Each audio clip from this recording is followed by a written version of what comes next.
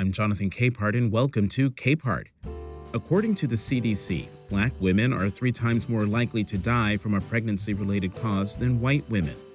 Various factors contribute to the Black maternal mortality crisis in the United States, from lack of access to quality health care to systemic racism. The powerful new documentary Aftershock dives into it all through the stories of 3 women. Tanya Lewis Lee, co-director of the film, says one of the biggest problems is Black women not being listened to. When women are expressing pain or expressing something doesn't feel right, they're often sort of just pushed to the side and told, oh, you'll be fine, either rest or keep going or doing whatever. And Black women just are not listened to or believed when they talk about the pain and what they're going through. In this conversation, first recorded on July 6th for Washington Post Live, Tanya Lewis Lee talks about the other issues brought up in the film, the ancient and vital role of midwifery, how men pushed midwives out of the way, and the unwilling role Black women played in perfecting the fields of obstetrics and gynecology. Let's jump right on in and talk about the documentary Aftershock.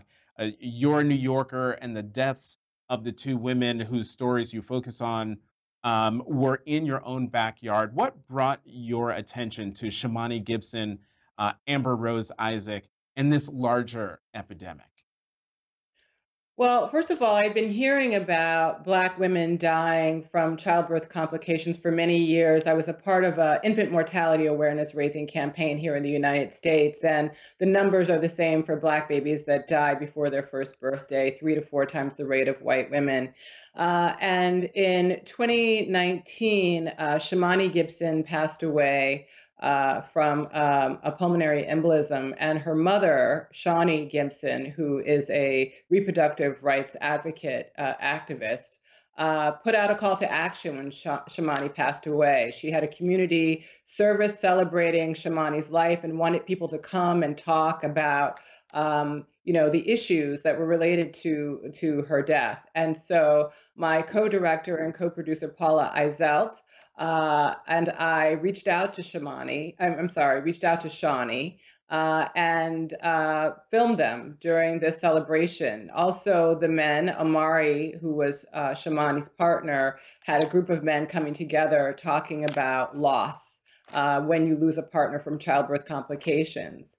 And then several months later, in April of 2020, Amber Rose Isaac passed away, and Omari reached out to Bruce McIntyre, who was the partner of Amber, and we just reached out to him to offer support and told him about the film that we were making and asked if Bruce wanted to participate. I will say that Amber on her own, while she was going through her pregnancy, posted on Twitter about poor treatment that she was receiving. So she was already herself putting the word out about what was going on with her.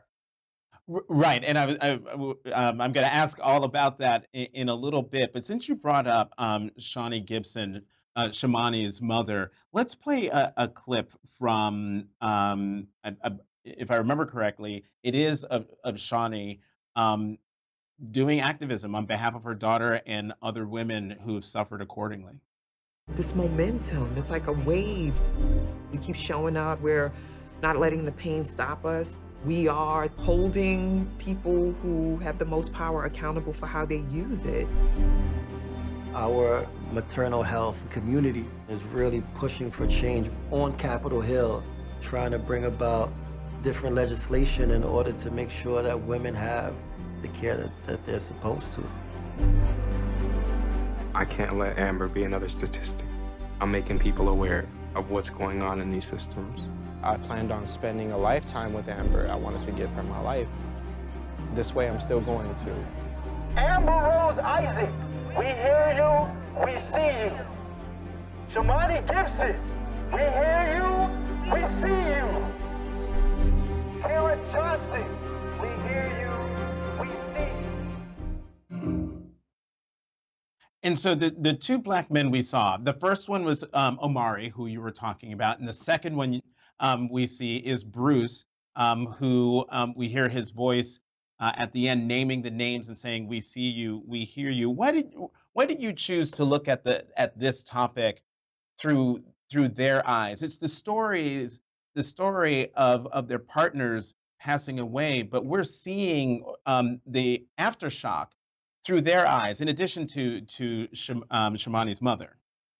Absolutely. And I think, the point is that the men are the ones that are left behind. I mean, Omari and Bruce are raising their children, with Amber and Shamani gone. And I think that, when we talk about maternal mortality and maternal morbidity, it feels like we're just talking about what happens to women.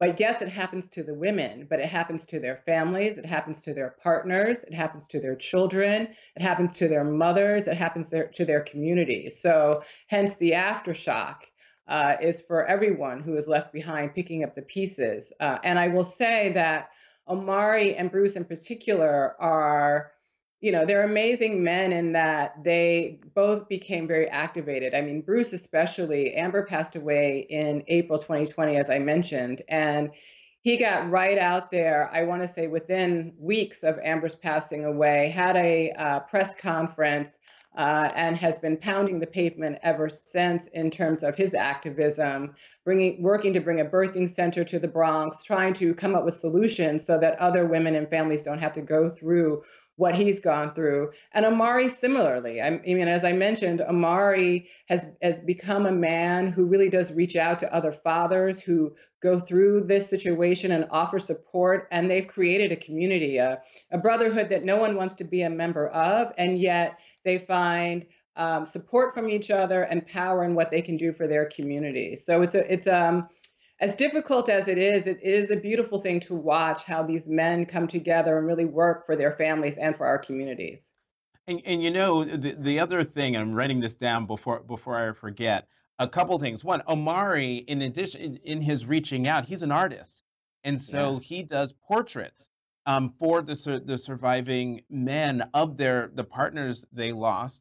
But the other thing that is so wonderful to see, and it's actually kind of enraging that this is a big deal, seeing the vulnerability of Black men having lost the mother of their children and grieving in ways that, quite honestly, society either doesn't show or doesn't want to see.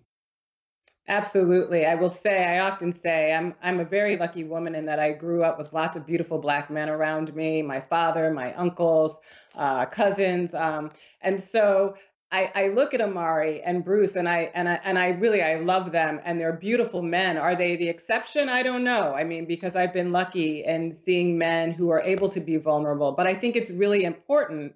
The point you're making, Jonathan, is that the representation has not been there. And we need to see more images of Black men who care about their families, who care about their communities, who can be vulnerable and support one another. And it's been amazing for me as a filmmaker to really watch Omari and Bruce find other men and support other men as they go through this horrific process of grieving. I'm just going to go out there and say that Omari and Bruce are the rule. The exception is actually being able to see them and see them portrayed. So I think there are two strands to your documentary Aftershock. There's the racism involved, and we played it in the intro clip, and it's in the movie where every time the fire department, the EMTs, and other people showed up at Shamani Gibson's and Omari's home, the first question is, was she on drugs? Was she on drugs? The assumption, because she's Black, that she's on drugs. Can you just talk a little bit more about the racism aspect of this before we turn to the big medical thing you bring up in Aftershock? Absolutely. And I appreciate you mentioning that about that issue on drugs. I think the other thing, Bruce talks a lot about how when Amber was pregnant, she wasn't feeling well. She was tired. She was a preschool teacher. She went to her doctor and said she thinks she needed to take family medical leave because she wasn't feeling well. And the doctor told her, "Well, what's wrong with you? There are other people here who are pregnant. You can keep working." But Amber actually wasn't feeling well because her levels were dropping. And so again, that's a racist kind of trope, like, oh, you're lazy, you don't really want to work. And so often Black women, and as you showed that clip where Bruce is saying, Amber Rose Isaac, we see you, we hear you, is that when women are expressing pain or expressing something doesn't feel right, they're often sort of just pushed to the side and told, oh, you'll be fine, either rest or keep going or doing whatever. And Black women just are not listened to when or believed when they talk about the pain and what they're going through. Right. And what's brought up in another portion of the documentary is how the experience of Serena Williams during her pregnancy and how she almost lost her life because the doctors and the nurses would not listen to her when she was telling them about her initially about her pain. Let's talk about this really interesting medical aspect to all this. You get into the business of childbirth. And Dr. Neil Shaw, is an OBGYN, said there's been, quote, an explosion in C-sections since the 1970s. And he explains that C-sections take less time and cost less for the hospital than a vaginal birth, but the hospital is paid more for doing C-sections. And most important, Black women undergo the surgery the most. What's going on here, and what role does race play in that trend? Yeah, I mean, first of all, C-sections, as you mentioned, have gone up. C-sections are major surgery. I think, unfortunately, because they've become so commonplace, people don't think of C-sections as being major surgery, and we see a correlation with maternal death going up as C-sections have gone up. In fact, it is more dangerous for my 27-year-old daughter to give birth today than it was when I birthed her. And so what we're seeing is that women really need support when they give birth. Birthing is a natural process. It is not a pathology. Women are not sick. And too often what happens is that doctors want to hurry up and push labor along. And so we're put on Pitocin very quickly to get that labor going. And if things don't progress the way we need them to progress, then we're moved quickly into a C-section. And as Neil Shaw says in the film, as a Black woman, if you don't have the support that you need, you get pushed into that C-section. And unfortunately, Black women do not have the support they need to be able to labor the way they should to have a healthy vaginal birth. So one of the most powerful lines I've heard in a long time, either in print or in movies or documentaries, comes from your film. And comes after we're introduced to Felicia and Paul Ellis. This is the couple who live in Tulsa, Oklahoma, and she's weighing her birthing options in Tulsa, which Dr. Shaw points out has a national maternal mortality rate that is double the national average, just in general. So that means for Black women, it's even more. And Felicia poignantly says, this is the quote, "A Black woman having a baby is like a Black man at a traffic stop with the police." Why was it important to include their story in Aftershock? Well, first of all, we met Felicia when as she told us, she was thinking, and she says in the film, she was planning to have a birth at a hospital just like everybody else. And we did want to follow, while we were following the fathers who were left behind and Shawnee, we did want to follow a pregnant woman and see what that process was like for her. But throughout, as she begins her process or as she's thinking about it, she says, well, maybe I should see what other options are out there for me. And she decides to look into a birthing center, into midwives, getting doula care to find the support that she really needs for herself. And Felicia really does say a few things. I mean, she talks about Serena. I mean, she says, when she heard about Serena, it was like she's she's the best athlete in the world, and if she has to fight for herself, what does that mean for the rest of us? But what's so beautiful about Felicia's story, and I don't want to give things away, but she ends up finding the right birthing situation for her, and we get to see a birth that has a wonderful outcome because of the support system that she has around her. And so it was really important for us to show what a truly supported birth looks like. This podcast is sponsored by Monarch Money. Are you saving to reach your financial goals? Reaching those goals isn't just about getting more money, but by managing what you have. And the best way to manage your money? Monarch Money. Monarch Money is a new kind of finance app that's intuitive, powerful, ad-free, and takes the headaches out of budgeting. Try it free when you go to monarchmoney.com/podcast. Monarch puts all your accounts, investments, transactions, and finances at your fingertips. With a complete view of your finances, you'll gain insights on your spending and find new ways to save. Plus, Monarch lets you customize your dashboard, collaborate with your partner, set custom budgets and goals, and track your progress toward them. See why Mint users are turning to Monarch Money and loving it, and why the Wall Street Journal named Monarch Money the best budgeting app overall. Get a 30-day free trial when you go to monarchmoney.com/podcast. That's MONARCH money.com/podcast for your free trial. monarchmoney.com/podcast. Our film.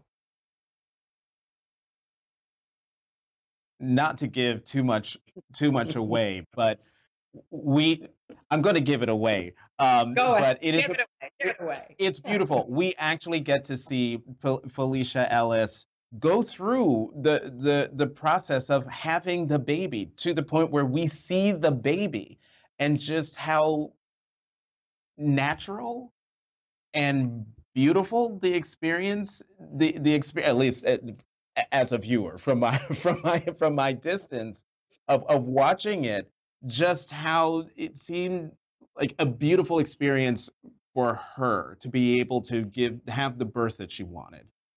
I think Felicia would agree with that. I think she would say she had the birth that she wanted, that it was beautiful. She felt really wonderfully supported by the women who were there with her, assisting her.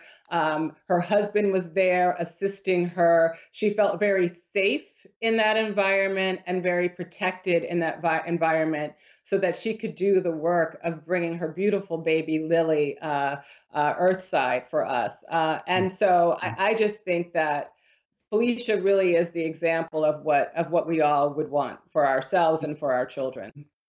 I mean, that's not to say it wasn't hard. I mean, you hear her going through it, but the end result was beautiful. Another thing you do in the film, Tanya, is not only talk about sort of the business behind birthing, but also the role Black women played unwillingly in fostering what we now know as OBGYN care.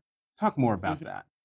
Yes, you're talking about the midwives. I mean, midwives have been around since the time of ancient, and midwives came to this country not only as enslaved people. There were midwives who tended to indigenous people. I know midwives came with the colonizers that came here. So, when people settled here. So, midwives have been around forever. And unfortunately, here in the United States, as we moved into modern medicine and moved people into the hands of doctors and into hospitals, there was a campaign that was launched against midwives to depict them as dirty and unsafe so that we would then go into the medical system. And it's really unfortunate because the United States is the only industrialized nation that does not have midwives integrated into women's care. And those other countries have better birthing outcomes than we do. So the data shows that when midwives are integrated into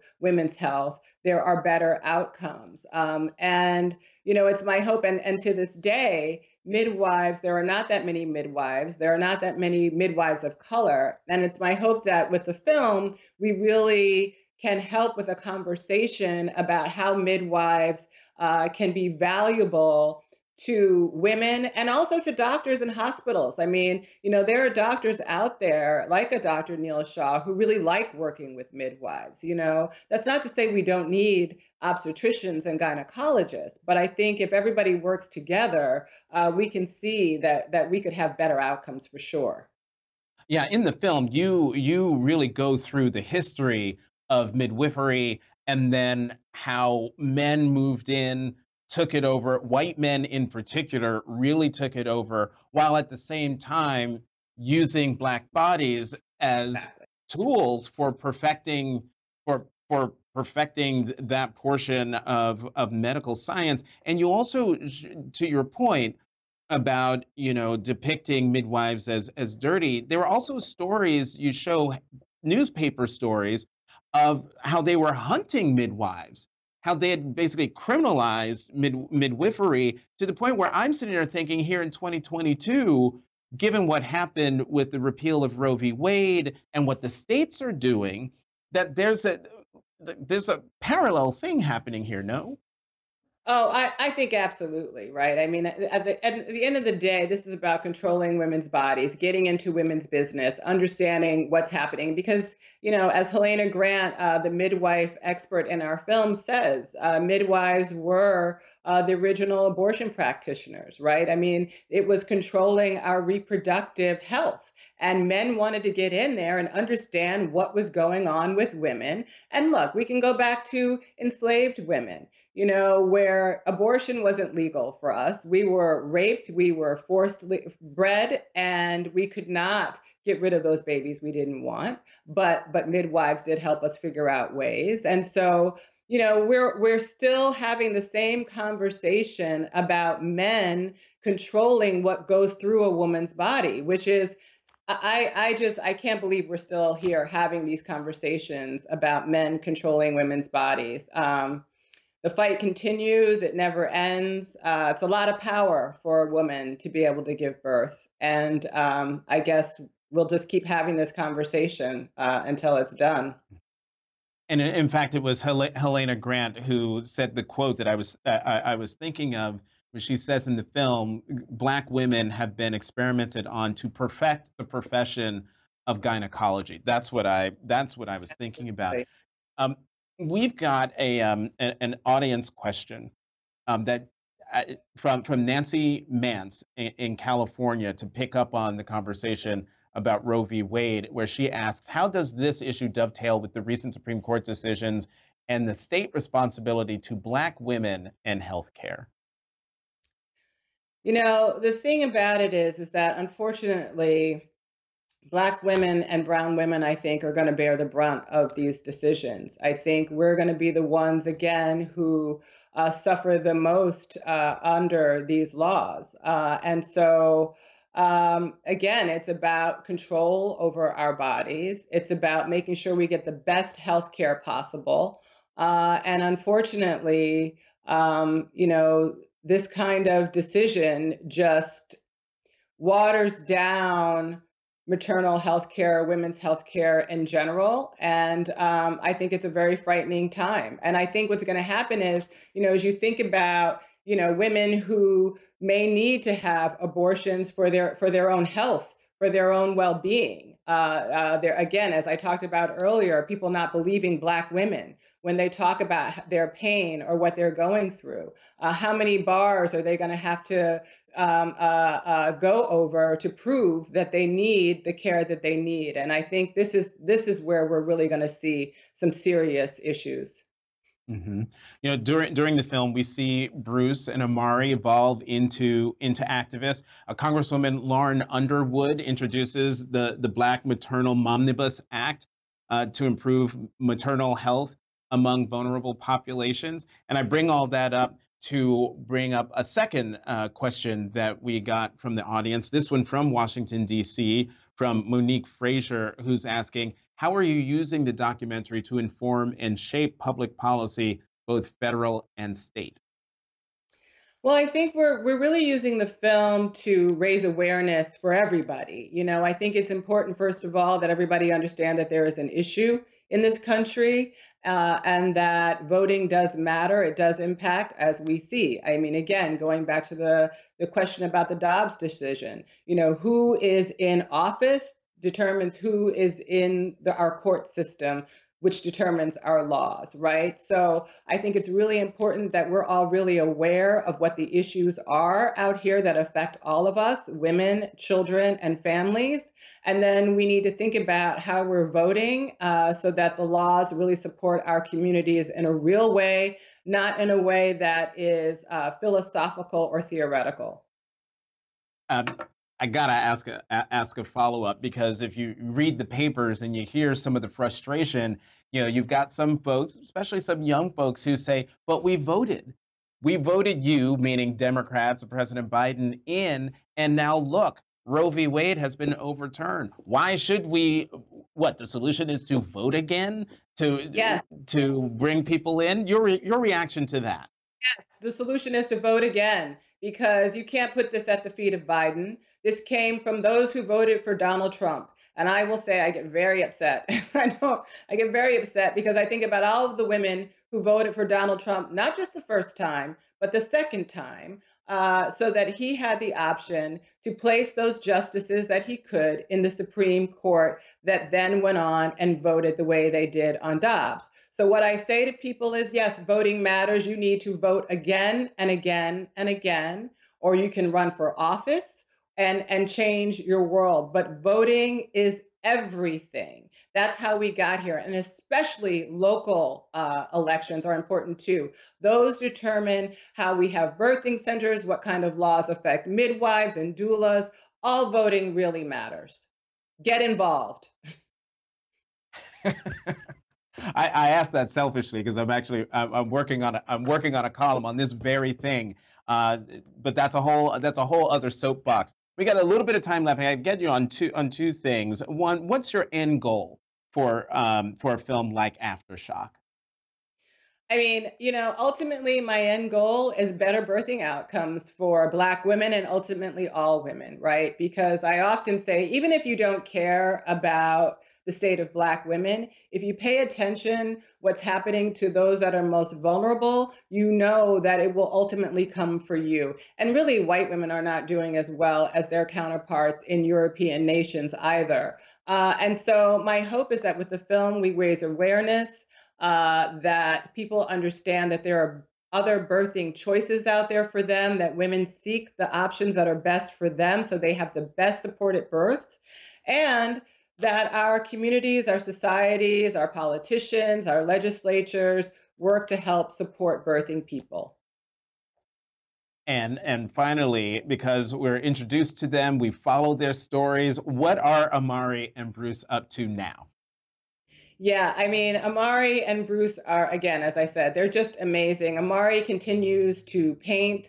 He's having shows and just developing an amazing body of work, working with lots of fathers, unfortunately. Every day, somebody else, unfortunately, passes away from childbirth complications. So he remains in touch with them and supporting the community.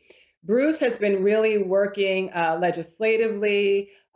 He worked on passing a law so that New York State can now have midwife-facing birthing centers. He's working to bring that birthing center to the Bronx. But in the meantime, he has worked with, there's a doula, Mila Flores, who is in the film, as well as a woman named Nubia Martin, who's in the film. Together, they've worked and created what they've called Womb Bus, which is a bus that drives around and provides healthcare services for women in the community. So Bruce remains very active. In fact, I think he's going to the White House next week talking about the issues. He's probably bringing Amari with him.